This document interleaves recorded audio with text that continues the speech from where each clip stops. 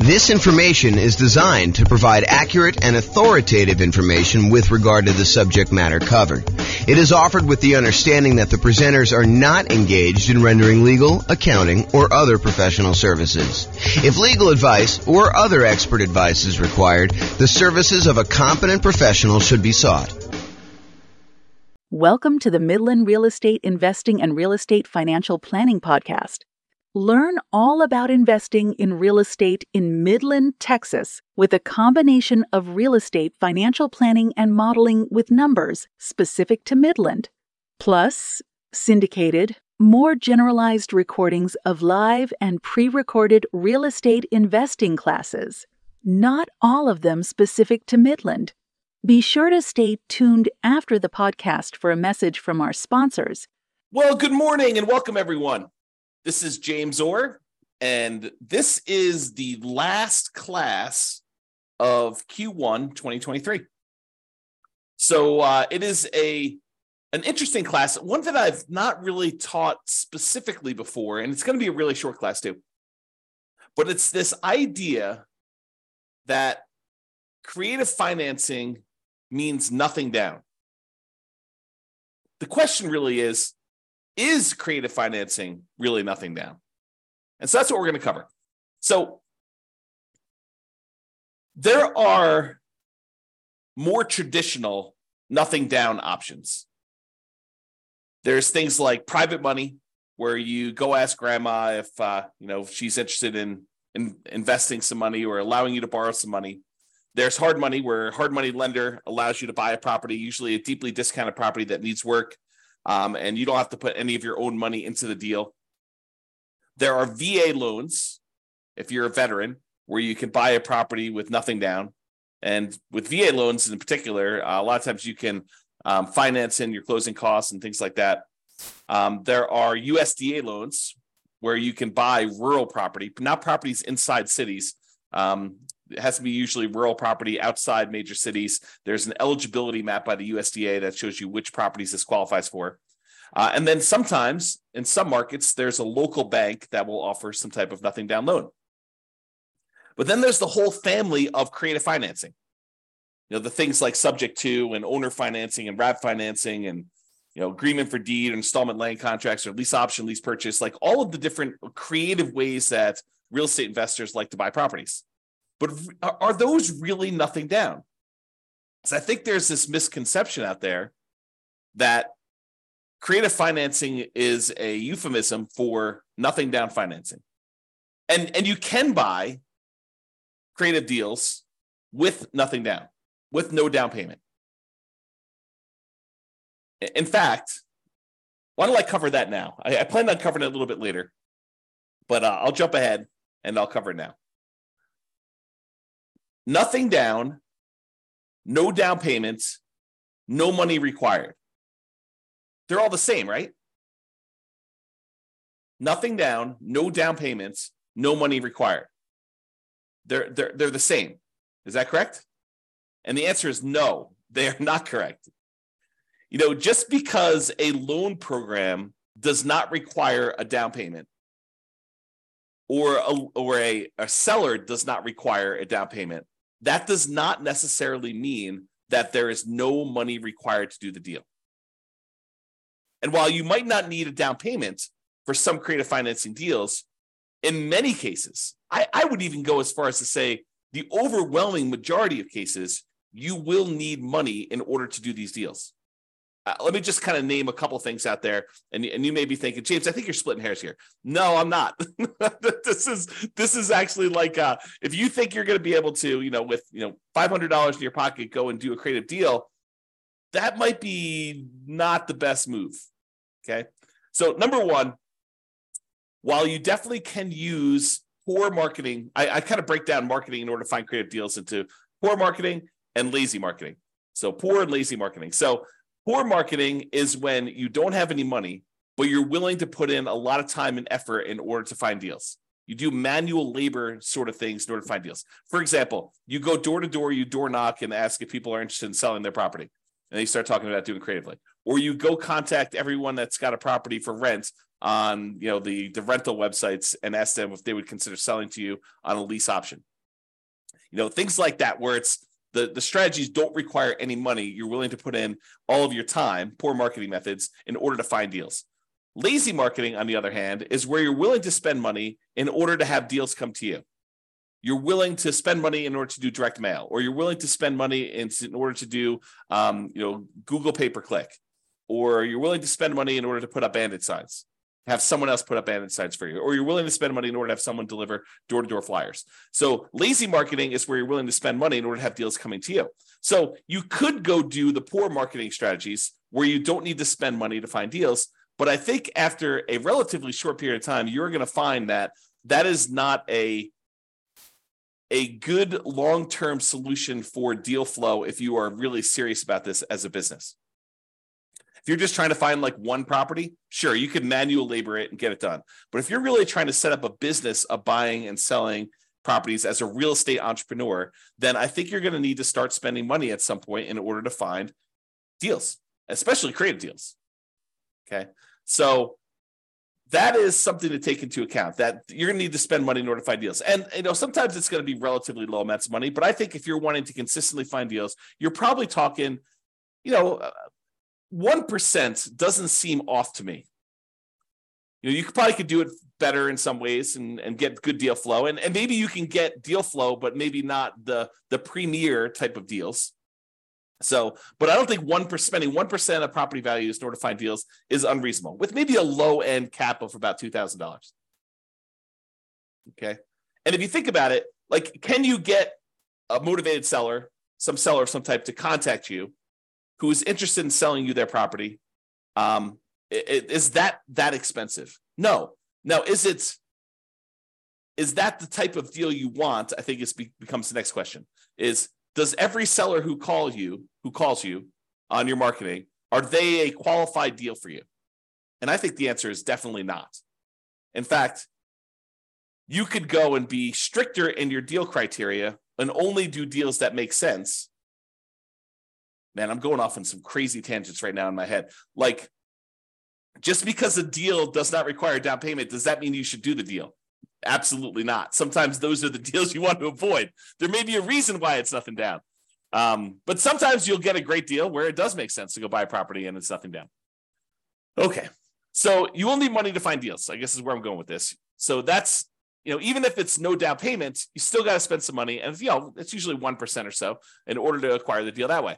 And I think you would be, I'm usually pretty kind and gentle, saying, you probably should do this, you definitely want to probably consider doing this or whatever it is. But I will tell you, this is one of the times when I get a little bit more assertive. And I will tell you, you would be stupid to do deals without reserves. Now, can you, if you're like just starting out and you're like, you've got no reserves and you're trying to like make this whole thing work, can you risk it and not have reserves and do your first deal? You can. Is it prudent to do so? I don't think so, but I think there's some folks, some new investors especially, who have their desire to succeed exceeds their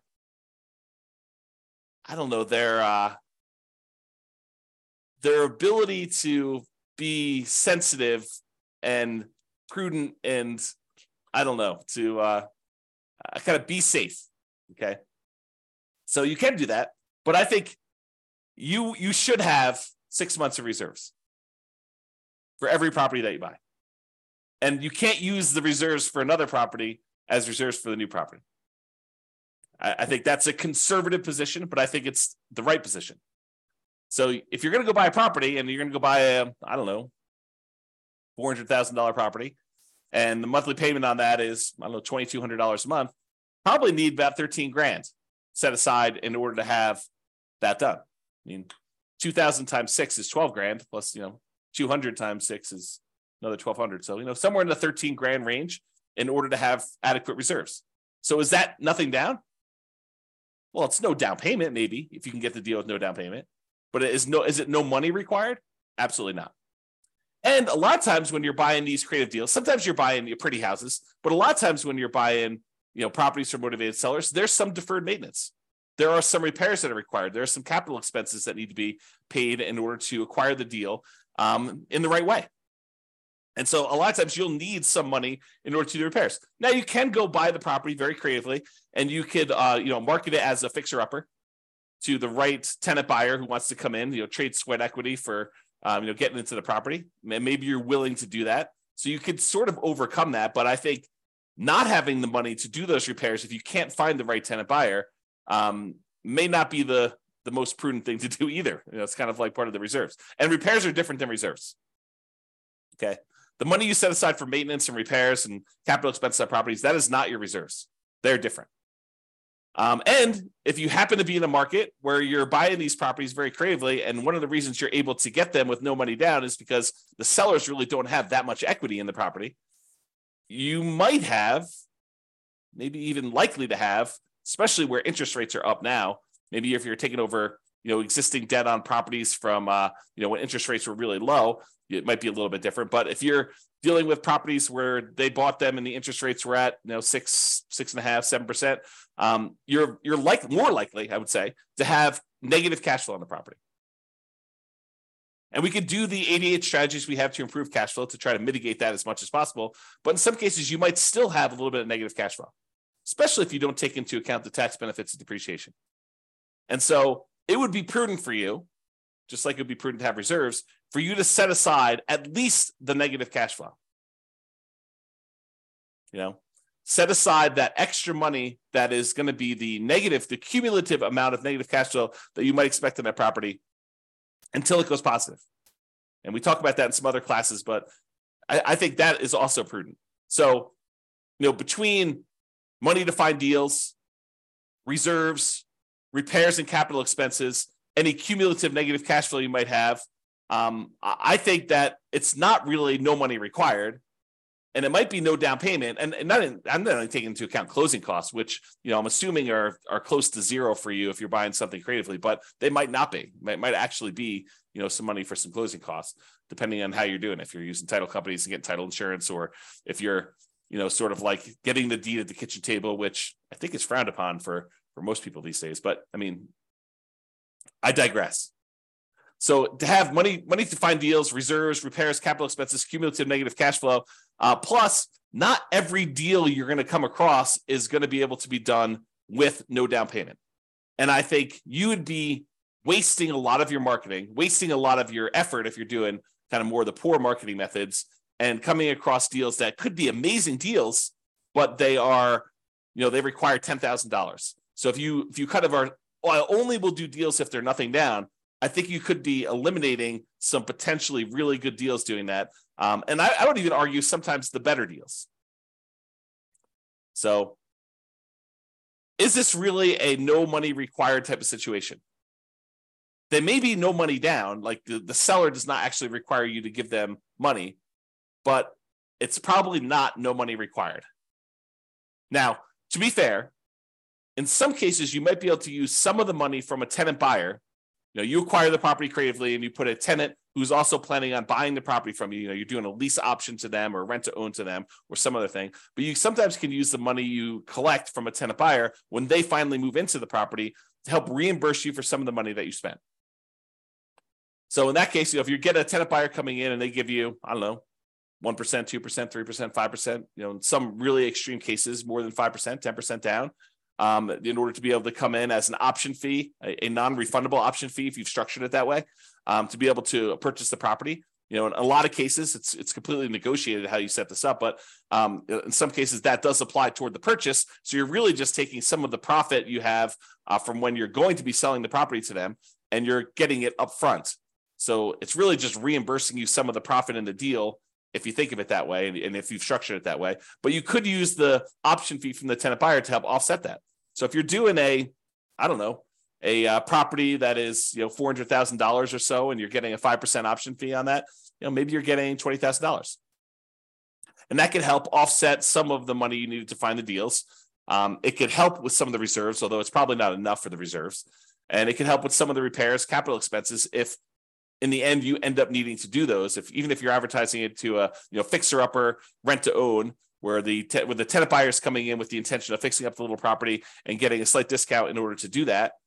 And if you have negative cash flow on it, maybe that helps offset a little bit of that. But it's hard to use that money to replace everything you're going to need in order to do the deal. So I don't think that creative financing is really a no money required type of situation. It may be nothing down, but I don't think it's really a no money required situation there. Okay, so let's go look at the different types of creative financing, and then we'll walk through kind of like whether I think that you're likely to find these with nothing down, or if they're kind of like in the universe of nothing down, and we can just kind of look at it that way. So here's the 6 types of creative financing. I kind of grouped them into 6 groups. Owner financing is when the seller does not have a mortgage on the property. They have to own it free and clear, and they decide to act like the bank. They become the lender instead of you going out and getting a loan on the property. And so I think because this is negotiated between you as the buyer and the seller of the property, that you could negotiate with them in order to have this be a no down payment type situation. Now, you're probably going to have some closing costs unless you get the seller to pay for those. You probably do need reserves. In some cases, you might need repairs, just like all the different things we talked about. So can you get a no down payment situation with owner financing? Yes. I think there are times, and it is probably more common than getting nothing down, where the seller is willing to do owner financing, but they might require you to have a little bit of skin in the game, a little bit of down payment. So I think the unicorn sort of situation is a no down payment situation, owner financing, and you definitely can get this.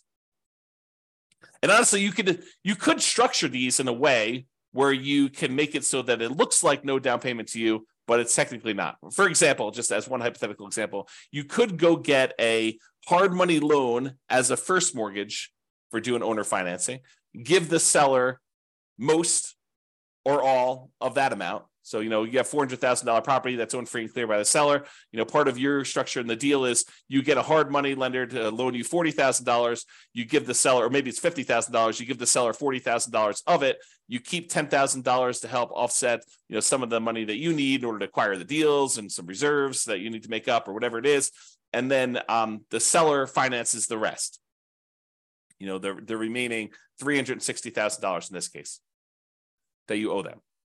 Okay. And so you could structure that in a way where it doesn't look like a down payment to you because you borrow the down payment as a hard money loan. And even though the hard money loan might be, 8, 9, 10, 12, 15, 18%, whatever it is that you're able to negotiate for your hard money terms, or maybe it's a private loan. Maybe you're able to get much better rates on those. But that could be a way to do it. So owner financing, you definitely could do no down payment, although I think you're more likely to find ones where the seller requires some down payment. And I think there are strategies where you could kind of overcome that. Wrap financing is where the seller still has an underlying loan on the property, and they decide to finance the whole purchase for you and keep the existing small loan in place, and they'll collect the payment. They'll keep part of it. They'll use the rest of it to pay off their smaller loan as you make payments. So, for example, $400,000 property, the seller now owes $100,000 on it, but they agree to finance the full $400,000. So they collect the payment for the full $400,000. They take part of the payment that you're paying them, and they pay off a little bit of the underlying loan. Okay. Another way to think about this, it's subject to, but where the seller is still involved and has recourse if you stop paying. That's another way of saying it. And at least in Colorado, the division of, I think it's the Division of Securities, prefers that you structure it that way as wrap financing rather than taking over the property subject to. Okay. So can you do those with nothing down? Absolutely. Are all of them going to be nothing down? No. I mean, as soon as the seller has some equity, I think that they are motivated to ask you for some of the equity that they have in a lot of cases. Okay. So again, you can do those with nothing down, but might not be completely likely. What about loan assumption, where you formally go in and assume responsibility for the loan directly to the lender? Like the seller has an FHA loan with really good interest rate, and you go in there and you formally assume the loan. Can you do that with nothing down? I think in theory you can. I think the challenge is in a market where property values have gone up very rapidly in the last few years, it might be hard for you to find a property where the seller is willing to let you assume the loan and they don't want any of their equity.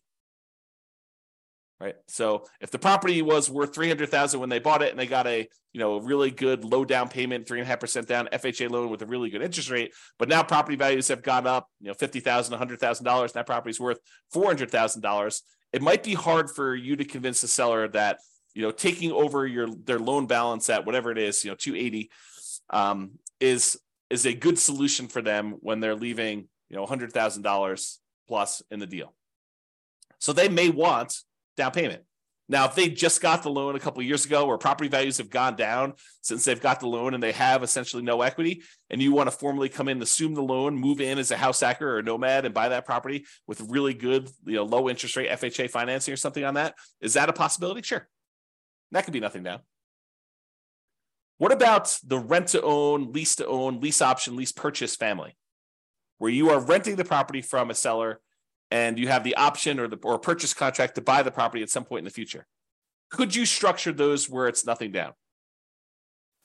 I think you could. I think you're more likely to find a deal like that where you are putting at least a security deposit down and probably a security deposit and a small option fee.